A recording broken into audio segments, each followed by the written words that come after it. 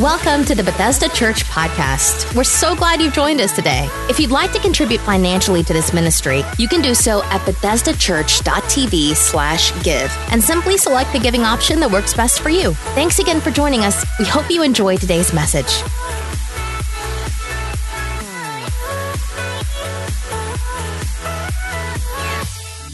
Happy Father's Day to all the dads out there. Come on, let's give it up for the dads. Man, we honored that you are here today, and you'll be getting some donuts on your way out. Maybe you got it on your way in. I hope you got them on your way in and on your way out. That's the way we eat. You guys all right? All right, okay, making sure. So good to have you here today. I do want to start out just by reiterating something that I kicked off last week about Peru. We are partnering with Peru for at least 1 year, and we have a booth set up today. Bill Weichel is out there. He's been connected to Peru and what is going on there since 2011, and also Missy McCoy is here. She's been serving there since 2007. And so she was here and working the booth and answering questions. And there's a lot of ways that we can serve in Peru with the two different villages that we'll be ministering in, the construction of church buildings. One of the church buildings was completely destroyed by a flood, and we know a lot about floods. So that's a way we can serve. Some of the other things that's going on there is children's ministry and vacation Bible schools, and even helping students that are connected to gangs or affiliated with gangs, getting them out of that. And so there's a lot of ways that you can make a difference, not just regionally in our community, but make a difference globally. So there is a missions trip coming up in August. It's not too late to get signed up for that. All the info is out there. So I just want to encourage you to stop by the booth, and if you have a heart for missions, even if you don't, it would be good to just step in faith, right? Are you thankful to be part of a church that's impacting our community and our world? So we're just asking that you would help us out with that in any way possible. Again, thank you for being here. We're going to dive right into part 3 of Bitter to Better. And in this series, we've been using the book of Ruth as a backdrop to talk to you about moving from bitterness to getting to a healthy place. That's why we're calling it Bitter to Better. In the first week, we talked about there is a miracle in your mistake. Last week, we talked specifically about how to respond to a bitter season. Today, I want to call this message, Not Going Back. Hit your neighbor and tell them, I'm not going back. This story involves a family that lived in Bethlehem, Judah. We know Bethlehem means word, Judah means praise. Their life revolved around a worship experience. They had a devotional life. It represents people that are in love with God. But they left Bethlehem, Judah, left the word, left praise, and they went to a place called Moab. Moab means idle or lazy, all right? So they go there, and after 10 years, it has taken a toll on the family, so much so that all the men that are on this journey, the 2 sons of Naomi and Elimelech are dead, and Elimelech himself are dead. He's dead. And so all you have left are Naomi, Ruth, and Orpah. They're the only ones left because it has taken a toll on them. And I just want to say here, when you get out of the presence of God and out of the Word of God, nothing good ever comes from that. Nothing good ever happens. When we drift away from God's presence and His Word, nothing good happens. We know that the wages of sin is death. It's the only check that sin writes is death. And so we have to understand the magnitude of that. And the magnitude of it is that Naomi, after 10 years of being in Moab, when she comes back, we'll read it in a minute, when she comes back, the people don't even recognize her. And I think sometimes we don't realize how far we have drifted from the things of God until we come back into the presence of God. And it's like an, oh my goodness moment. I have drifted a lot. Have you ever found yourself where you have drifted? Anybody other than me? All y'all holy people, I know. But sometimes we drift and we don't even know how far we have drifted. The good news is that you can get back to a healthy place. you can get back to a place where the Word of God and the presence of God is a priority in your life. When they get back to Bethlehem, Judah, some of you are like, when's he preaching? I'm preaching, all right? And we'll read in a second. When they get back to Bethlehem, Judah, they're about to meet a man by the name of Boaz. And Boaz is an Old Testament picture of Jesus Christ. The thing about Boaz is that not everyone gets to meet him. But once you do meet Boaz, when they connect with him, they receive an inheritance because of what Boaz is able to do for them. And it's a picture of coming into the full inheritance that God has for you. And so I'll say it like this. God didn't save you so that you could attend church and sing songs. He saved you so that you could have an intimate relationship with him, so that he could give you principles, he could give you keys to the kingdom, so that you could learn how to bind and loose, and you could live the abundant life. Jesus did not die for you so that you could be miserable. He died so that you could have an abundant life. That's why he came and died. Not to live under the curse, but under the blessing. So they start this journey back to Bethlehem, Judah. We'll pick up in Ruth chapter 1, verse number 11. It says, "But Naomi said, 'Return home, my daughters. Why would you come with me? Am I going to have any more sons who could become your husbands? Return home, my daughters. I am too old to have another husband. Even if I thought there was still hope for me, even if I had a husband tonight and then gave birth to sons, would you wait until they grew up?'" I'm going to drop down to verse 14. It says, and at this, they wept aloud again. Then Orpah kissed her mother-in-law goodbye, but Ruth clung to her. Drop down with me to verse number, let's go to verse 19. It says, so the two women went on until they came to Bethlehem. When they arrived at Bethlehem, the whole town was stirred because of them. And the women exclaimed, "Can this be Naomi?" And verse 20 says, "Don't call me Naomi," she told them. "Call me Mara, because the Almighty has made my life very bitter. I went away full, but the Lord has brought me back empty. Why call me Naomi? The Lord has afflicted me. The Almighty has brought misfortune upon me." Again, they've been away 10 years. Naomi comes back. Nobody can recognize her because her decisions have taken a toll on her. And I want to say again, there is nothing worse than a bitter person. Even if your bitterness is internalized and you think it's not affecting anyone because you have pushed it down on the inside, you are still spewing toxins in every environment that you walk into.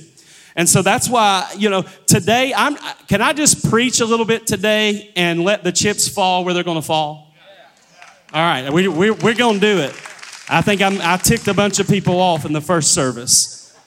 So I figure that'll happen again. So we're going to dive into this. We have, from time to time, we just need a strong word, because the Bible says, how will they know unless God sends a preacher? Sometimes we can't talk to people and motivate people. Sometimes we got to preach and understand that preaching is meant to expose low-level living and to also help us develop better standards or new standards. That's what preaching is for.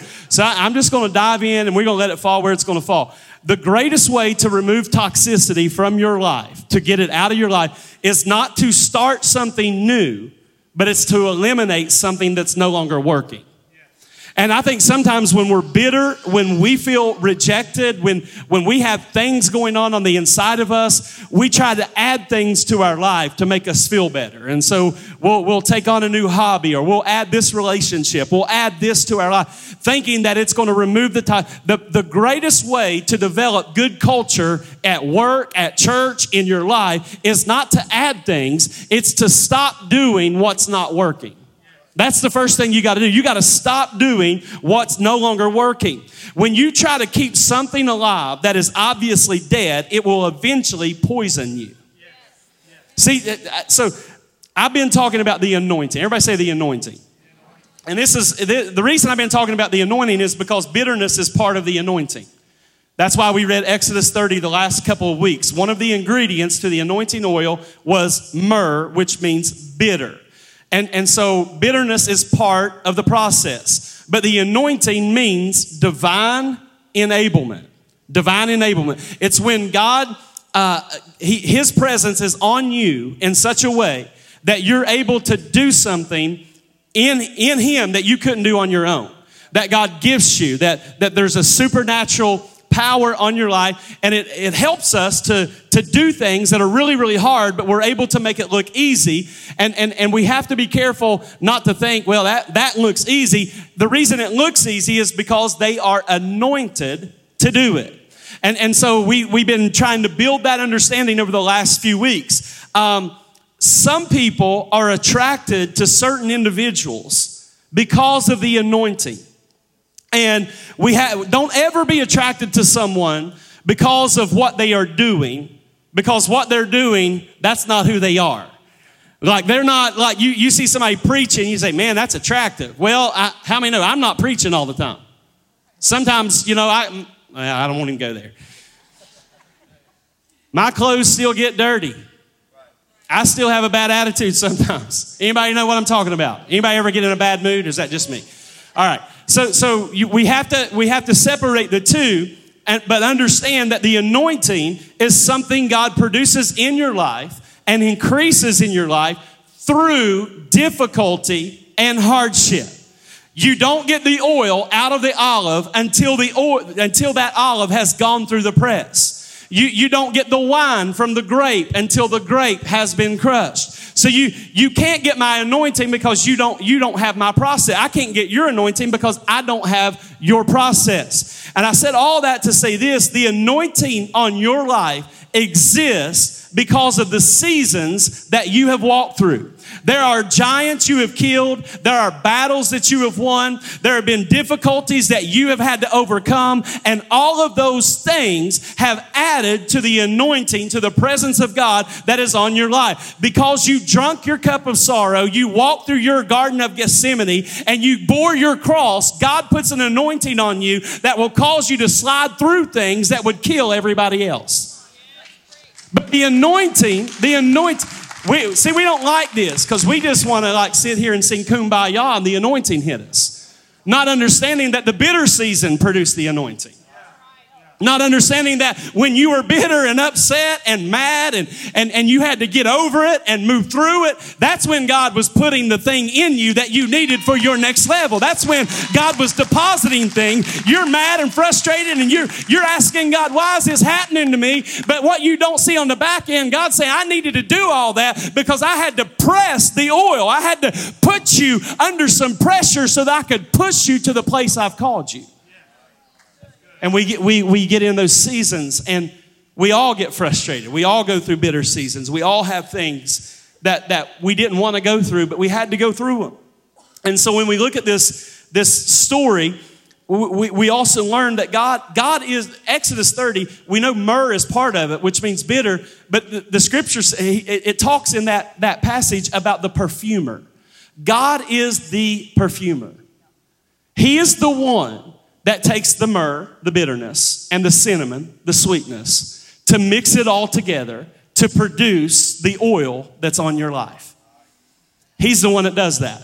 That's why Romans 8 can tell us that God, we know that in all things God works for the good of those who love Him, who have been called according to His purpose. So all things work together. If you messed up, it's part of the oil.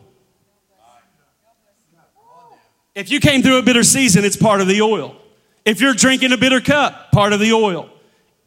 When you do things right, part of the oil. When you do things wrong, part of the oil. God uses it all, and He creates the oil or the anointing in your life. So Naomi, Orpah, and Ruth are headed to Bethlehem, Judah, and they are about to meet Boaz. And there is an inheritance that they're going to receive because they become a part of his family. He's a type of Christ. There is an inheritance that we receive in Christ, not because we were sowing and reaping, but it's because we are part of the family. that we didn't do anything to get it. We're just in the family. So there's an inheritance that comes into our life. We're part of the family. And so they're making their way back from Bethlehem, Judah, to Bethlehem, Judah, word and praise. They're trying to get back to there. But they had to leave Moab. Moab means lazy. Hit your neighbor and say lazy. Now, this is where it's going to get tough for about 15 minutes. Can we do this?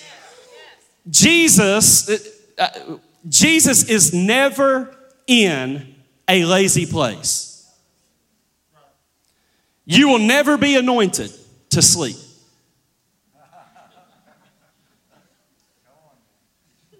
Lazy people make me crazy. Like I need medication around lazy people. You cannot find Boaz in a lazy place.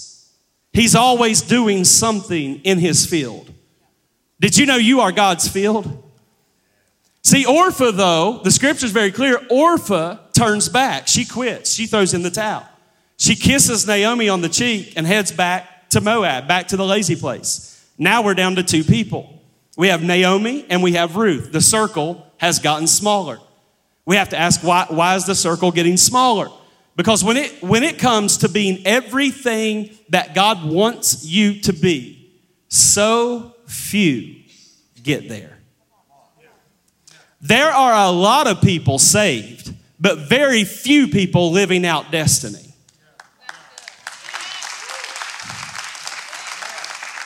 Matthew 22:14, for many are called, but few are chosen. This scripture used to bother me a lot. Like I thought there were two categories. You had the called people and the chosen people. And the chosen people, that's the ones we really appreciate. You just called, you're not that much. But it's not two categories. Chosen means accepted. How do I move from being called to being chosen? I accept my calling. When I accept my calling, I step out of the called into the chosen. The problem is not very many people are willing to choose their calling. Jesus had to choose his calling in the Garden of Gethsemane when he was about to drink the bitter cup. If there's any other way, if you can get me where you want me, Father, without me drinking the cup, then can you do that? But then he said, nevertheless, not my will, your will be done. I'm choosing to accept my calling. He went from being called to being chosen. And so we have to go from called to being chosen. The only way to do that is to accept the calling that God has placed on your life. Orpah turns back and Naomi figures out why. She says, you go on back then to, watch this, your gods and your people. There are two things that will keep people from moving forward in their destiny more than anything else. And it's what Naomi recognized here. Go back to your people and your gods. Relationships and your belief system. Relationship, your circle, will either push you into destiny or keep you from destiny. Your belief system will either help you arrive at destiny or keep you stuck in a season you should have walked through. That's why it tells us in 1 Corinthians 15:33, do not be misled. Bad company corrupts good character. Proverbs 23:7 says, for as a man thinks in his heart, so is he. So if I cannot change my mind and if I cannot change my relationships, Boaz will never be in reach. I can't get to destiny if I can't change my relationships and my belief system. Now, God in Scripture reveals himself in threes, okay? He reveals himself as God the Father, God the Son, God the Holy Spirit. You and I, we are body, soul, and spirit. When it came to giving, he said a 30, 60, 100-fold return. 1 Corinthians talks about faith, hope, and love. So God always reveals himself in threes, and the Bible gives us three categories of Christians. It tells us that there are babes in Christ, children in Christ, and there are full adults in Christ. The way we gauge if we are a baby in Christ, a child in Christ, or an adult in Christ is based on our obedience. If we have to be excited to obey, pumped up to obey, or hyped up to obey, we are probably still a baby in Christ or a child in Christ, because sheer obedience is the highest form of trust and blessing. In other words, when you can only obey if excited or pumped up, that is the lowest form of trust and blessing. Sometimes you got to be willing to obey even when it hurts. Sometimes obedience, it's the right thing to do, but it's also the most difficult thing to do. And so God wants us to graduate from needing a pat on the back every time we do something, to being pumped up to do it, to I'm going to obey just because I want to obey. I want to grow in my faith. I want to mature in it. And so Orpha represents babies in Christ. She represents all the people, and it's going to get tough, so just hold on, just look forward, and when it gets really rough, just say, yep, that's for my friend, all right? I'm going to make them listen to it. She represents all the people who accept Jesus, but that's all they ever do. In other words, we want Jesus to save us, but we have no intention of actually changing our lifestyle. We want Jesus to save us, but we have no intention of developing a personal relationship with Jesus, a devotional life. We want him to save us, but we have no interest in finding out the gifts he's given us to use for his kingdom. We have no intention of making a difference, of having kingdom impact. We just want to make sure we don't go to hell. Babies in Christ. A lot of people, what happens is they feel bad about what they've done, and they've heard about this terrible place called hell. And they respond, they pray a prayer, but then they go back to the way they were living. Bethesda Church is a large church. We're growing, we're reaching people. But the truth is, there have been a ton of people come through the doors that have prayed a prayer, and now we can't find them. I'm not speaking to guests today. So if you're a guest, it's not for you. I'm talking about people who have accepted Christ, and we do a lot to make sure people can accept Christ. We're a church where you can belong before you believe. We believe all those things. But we want people to move from being a baby in Christ to a child in Christ to mature in Christ. We talk about next steps, but that's not just a program. We want you to take your next step. We want you to grow. And so there's a lot of people. There's been if everybody who's came here and prayed a prayer to ask Jesus to save them was attending, we would not have enough seats in 2 services. They would be lined up out there in the lobby. We'd be doing 3 and 4 services in this big old building. Because people come, pray a prayer, and then go back to living the way they were living. They just don't want to go to hell. That's good. All right?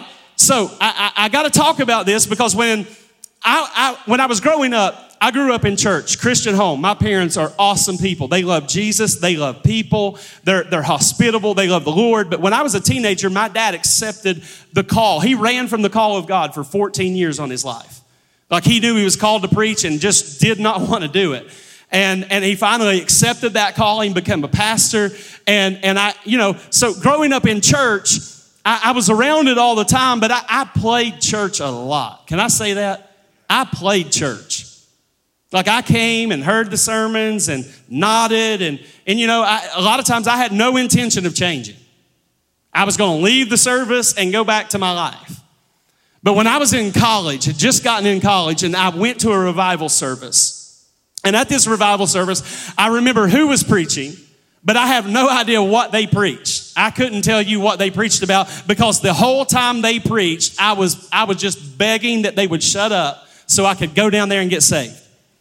Like I just wanted them to stop. I was under so much conviction that I just needed Jesus so bad, and it was just eye-opening for me, and I was just ready to do this thing. And so I went down, I prayed, and when I got up from that experience, I didn't just pray that, God, I don't want to go to hell. God, please let me make it in. That's not what I prayed that night.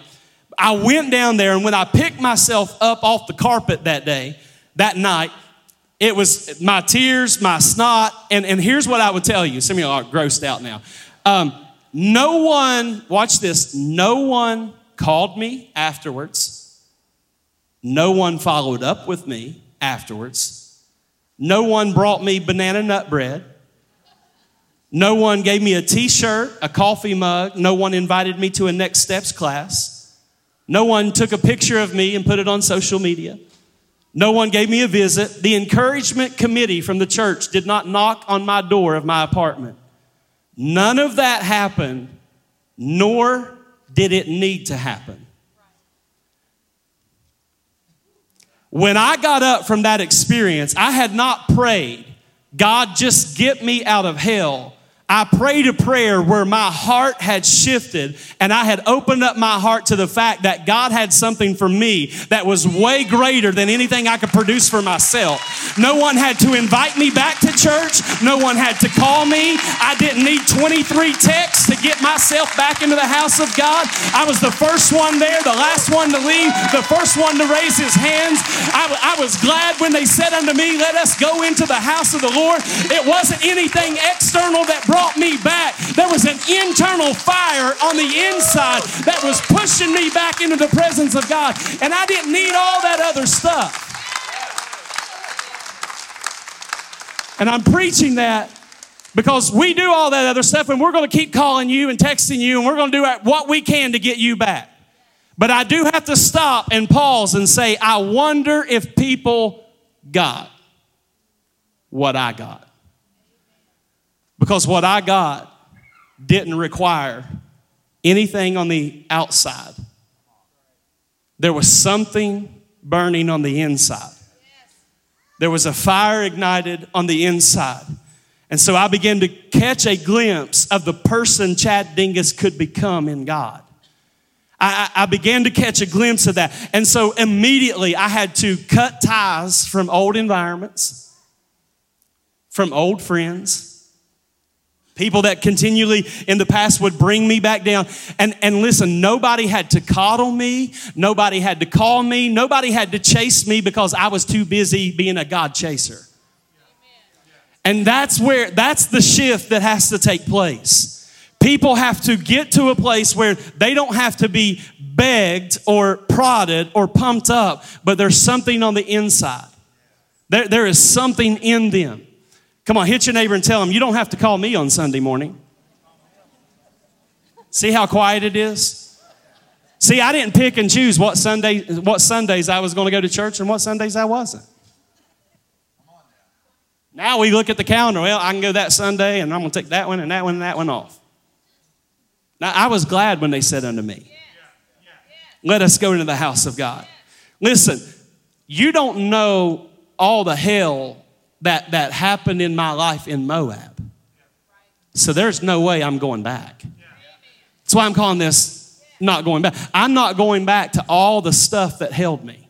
I'm not going back to all the things that kept me in bondage. See, the thing is, Bethlehem, Judah, word and praise, it's not most people's norm.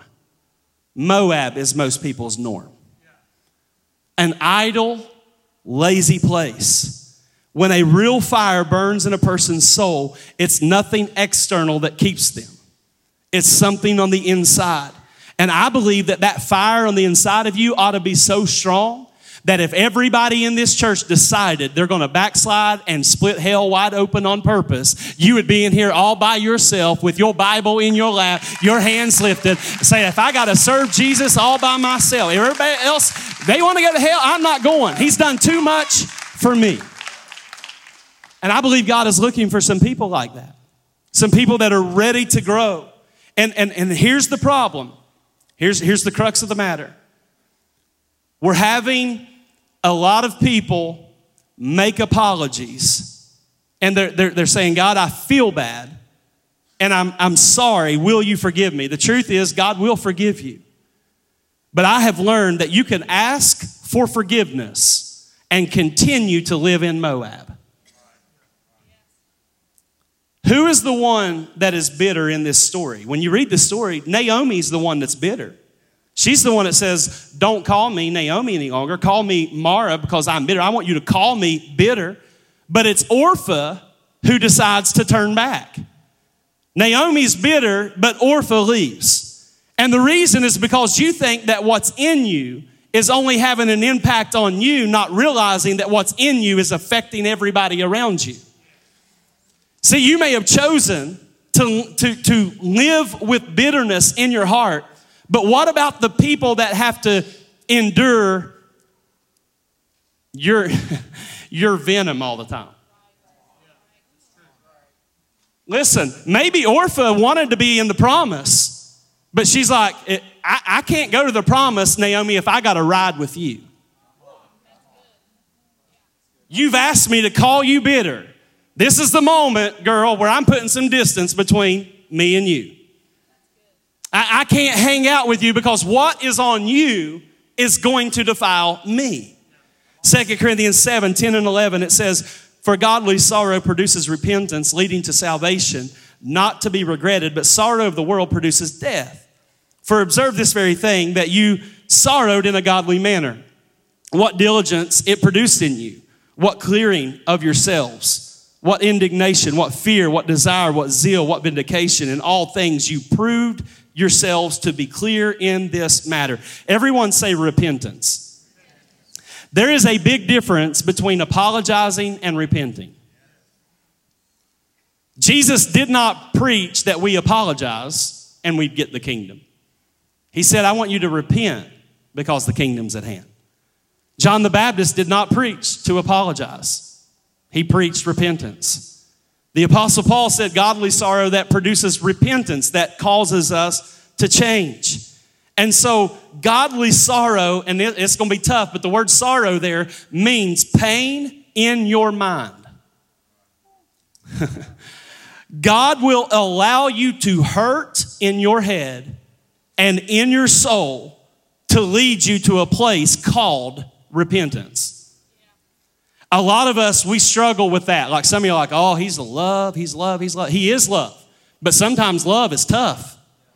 And sometimes love is, if I don't do something, you're going to go the wrong way. And so God will allow sometimes, we don't want to associate God with pain, but he is a God that will use pain as a motivator. Look at Hebrews chapter 12, verses 3 through 11. It says, I may not read all of these. We'll read a few of them. For consider him who endured such hostility from sinners against himself, lest you become weary and discouraged in your souls. You have not yet restrained a bloodshed, striving against sin, and you have forgotten the exhortation which speaks to you as sons. My son, do not despise the chastening of the Lord. That means correction. Don't despise that. Nor be discouraged when you are rebuked by him. For whom the Lord loves, he chastens, and scourges every son whom he receives. If you endure chastening, God deals with you as with sons. For what son is there whom a father does not chasten? But if you are without chastening, of which all have become partakers, then you are illegitimate and not sons. I want to stop right here. In the King James Bible, I don't want you to think I'm cussing. The word illegitimate, it says in King James, bastard. He says a son who does not receive instruction or correction, that is a bastard child, an illegitimate child. Hit your neighbor and tell him he's not cussing. It's in the Bible. It says the word, all right? So, some of you would never recover, I know. What is discipline? What is discipline? It is some form of discomfort or pain to alter behavior. That's what discipline is. When a parent administers discipline, it is to change the direction of the child. You no longer want them going in that trajectory, so you do something. You are trying to alter their direction. God is the same way. He will use pain at times as a motivator. It's not usually God's first resort. He doesn't just go to pain to get us to change. God will speak to you. He'll send somebody by your way to talk to you. He's waiting for you to pray so he can speak to you. He's waiting for you to open up the word so he can speak to you. But how many know some of us are really stubborn? And so because we're stubborn, because we're hard-headed, God will use pain as a motivator to get us to change, because some of us would never change without some pain. When we refuse to listen to God, to receive his instruction, there is a digression that takes place in our life. But we need to understand that God's purpose will be done. If you're like Jonah and you say, God, I'm not obeying, I'm not going to Nineveh, I'm not doing it, Lord, God's got a fish ready for you. There's not a lot of shouting in this message. Some of y'all are going to be mad for 3 weeks after this one. God uses pain to alter outcomes when it's not going his way. Orpah has turned back. Naomi and Ruth are headed back. And we learn from 2 Corinthians 7, there's two kinds of sorrow. There's a worldly sorrow that keeps you stuck, where you grieve yourself to death. That's called worldly sorrow. But there's godly sorrow, which is repentance that produces change. Repentance, here's where the game changer. Repentance is not prayer. Repentance is when purpose shifts. There is no such thing as a prayer of repentance. It's not a prayer. It's a shift. The Greek word means a shift in mind and a shift in purpose. Yeah, we pray. We ask God to forgive us. We ask Jesus to come into our heart. But when we get up, there's a shift in my mind. There's a shift in my purpose. I'm not existing for this any longer. I'm now existing for what God has. And the only way for me to discover that is to have an intimate relationship with him. And Paul says that if you really repent, you have a mind shift, a purpose shift, that it will not be regretted. In other words, you will eventually reach a place where you look back at Moab and you're not even tempted to go back any longer. Like it's not, you don't wake up every day deciding, I got to serve God again today. I don't wake up at this point in my life making a decision to serve God. I already made up my mind. I've already shifted my mind and my purpose. That's not something I've got to do every single day. You reach a place where you're like, that's not even an option for me anymore. That's not a possibility. I'm not going back to that. And so Paul told him, he said, you guys didn't just apologize. You had a real godly sorrow that caused you to shift your mind and to shift your purpose. The reason a lot of people get saved, but then we can't find them, is because they have apologized and they haven't repented. I told Karen, I was like, this one's tough. I preached it at 9 and I don't really feel like preaching this one again. We've all been guilty of saying, God, forgive me, with no intention of changing. Am I telling you the truth? All right. No intention to really shift directions. We just don't want to feel guilty. Can I be saved if I apologize? Yes, you can be saved if you apologize, but you can't get the kingdom with an apology. Repent, for the kingdom is at hand. Repentance is what brings the power of the kingdom. I'm going to ask the worship team to come. A son who will not obey his father is illegitimate. And God says, and what God's saying there, if you're going, and the King James, I know that word we said earlier, I won't say it again.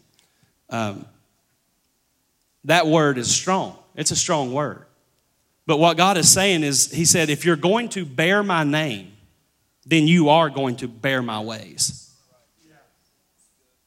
Don't bear my name and you still do your ways. He says, and the thing you got to love about this is that any parent that really loves their children, they correct them. You say, well, the Lord's just, man, he's on me. He's corrected me. And this is a strong word, Pastor. I don't like this. God loves you. He corrects those he loves. If God's not correcting you, it just means you're not a son or daughter. You ever been corrected by the Lord? That's not a lot of fun, is it?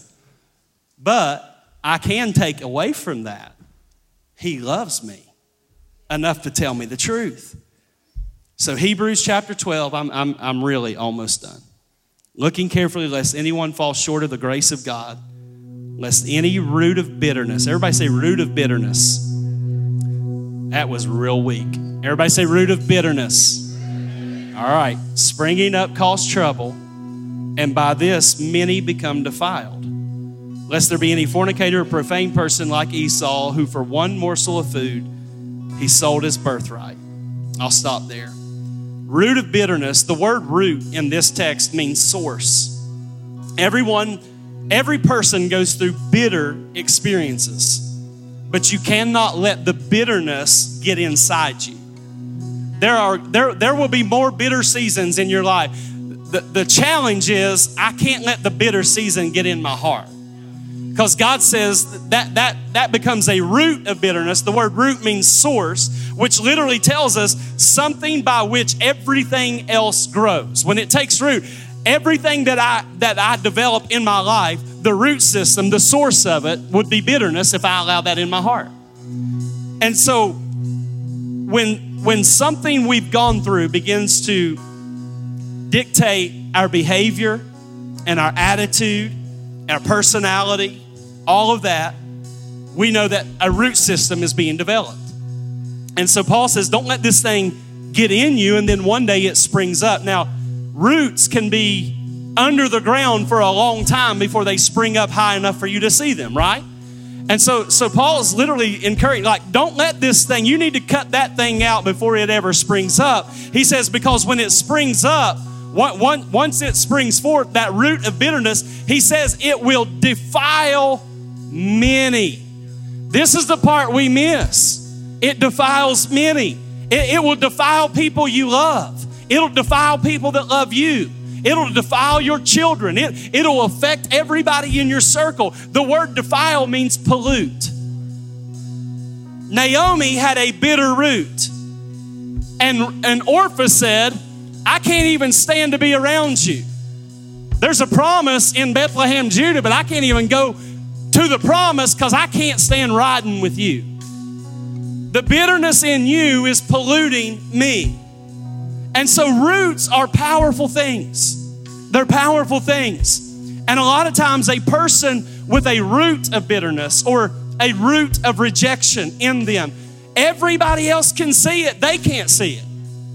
They don't realize their bad attitude and their mood swings isn't because of stuff going on in there. They got a root of bitterness. And every time they bump into something, that thing comes up. And it begins to spew toxicity into every environment. See, rejection and bitterness, not only does it defile people, but he says, don't let it spring up because it'll defile many. And here's the thing about it.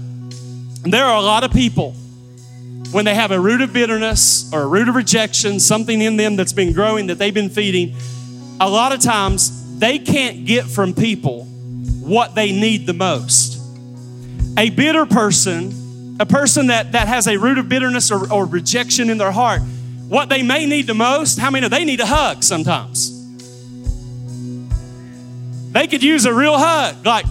But you can hug 8 people and then you get up to the one that has a root of bitterness and you don't even want to hug them because what's in them would defile you. It ain't even about the hug for them. You're feeding something that needs to be broken.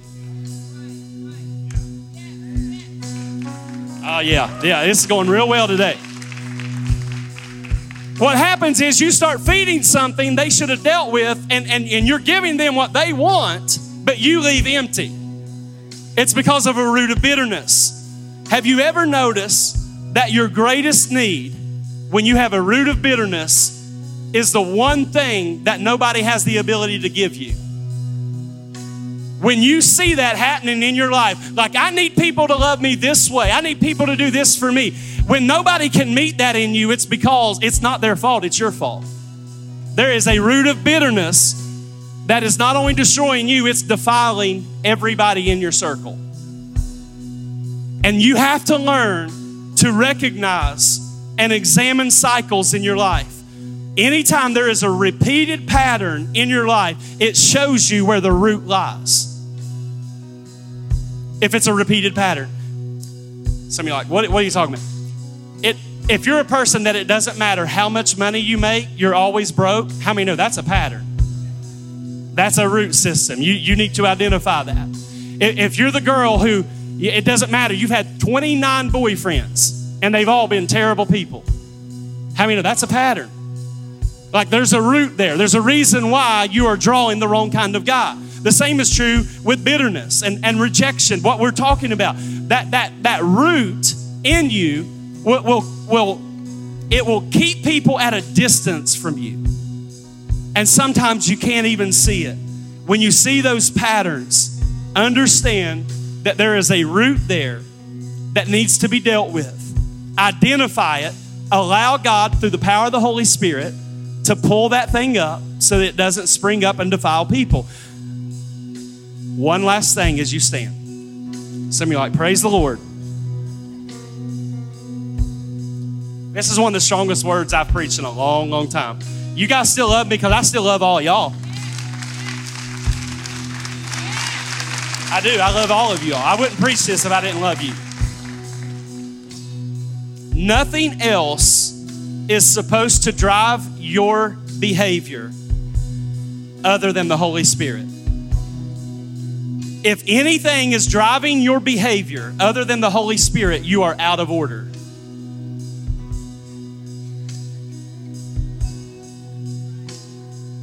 Come on, just hit your neighbor and say, this is strong. This is strong. I want you to bow your head and close your eyes. No one looking around for the next few moments. Holy Spirit, I ask that you would just do in this moment. I've delivered this the best that I know how. God, I pray that you would help people today to examine cycles and patterns in their life where a root of bitterness could be there, keeping them from enjoying the promises that you have for them, keeping them from enjoying close, intimate relationships. Everything surfaced because of a root of bitterness. I pray, Father, that you would, by the power of the Holy Spirit, that root would be cut down in your presence today. I pray that you would do in this moment, God, what we've not been able to do on our own. And God, that your people would leave that idle, lazy place. And God, they would run toward the promise of God in their life. I pray, God, that every root of bitterness be broken now in the name of Jesus. I pray every root of rejection be broken in the name of Jesus. I pray that thing that has tried to take root and spring up to defile our relationships, that it be plucked up by its roots now by the power of the Holy Spirit, that it be broken so that we can enjoy real intimacy with our Heavenly Father and real intimacy with the people that are in our lives, God, that we don't have to have a surface love because we're afraid to get close because of a root of bitterness, but God, we can have a real intimate relationship with you, Jesus. We can know you and hear your voice, God, and have real authentic relationship with you and others, God. I pray that you do a work in this moment, God, in your presence, God, that we could never do on our own. I ask it in Jesus' name. Jesus' name. As heads are bowed, eyes are closed, no one looking around. If you're in this place today and you say, I'm not in right relationship with Jesus. I need to be saved. I need Jesus to save me, but Pastor, I want my intention to be to have a purpose shift, a mind shift. I don't want to live like I've been living. I'm ready to follow Jesus. If that is you, would you just throw your hand up right there where you are? I want to follow Jesus. Thanks for this hand. Thanks for this hand. God bless you too there. That hand, and that hand. Awesome. Awesome. Anyone else? Anyone else? That one. God bless you, sir. These two over here. God bless you all. Awesome. Awesome. Come on, church. Come on, if that was your mom, your dad, your brother, your sister, some of y'all be running through a wall. We have gotten too familiar. It's not, I may kick something eventually. Man, this is awesome. Somebody give God the highest praise you have all day. This is people coming out of darkness into God's light. This is people saying, I'm not going to live for me. I'm going to live for Jesus. I'm not going to live in Moab. I'm going to live in a place of praise, in a place of word. I'm going to have a devotional life. Come on, every voice lifted. Say, dear Heavenly Father, I come to you in the name of Jesus. I'm a sinner. I've committed sins. I need a Savior. I can't save myself.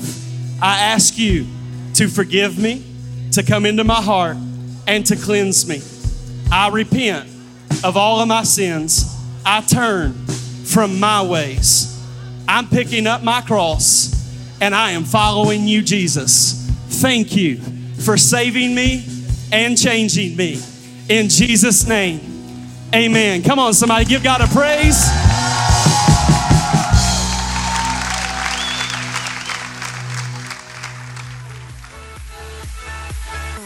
Thanks for listening to this week's message from Bethesda Church. We hope you'll stay connected by following us online. You can find us on Facebook, Twitter, Instagram, and our website, BethesdaChurch.tv. Thank you for joining us and have a great day.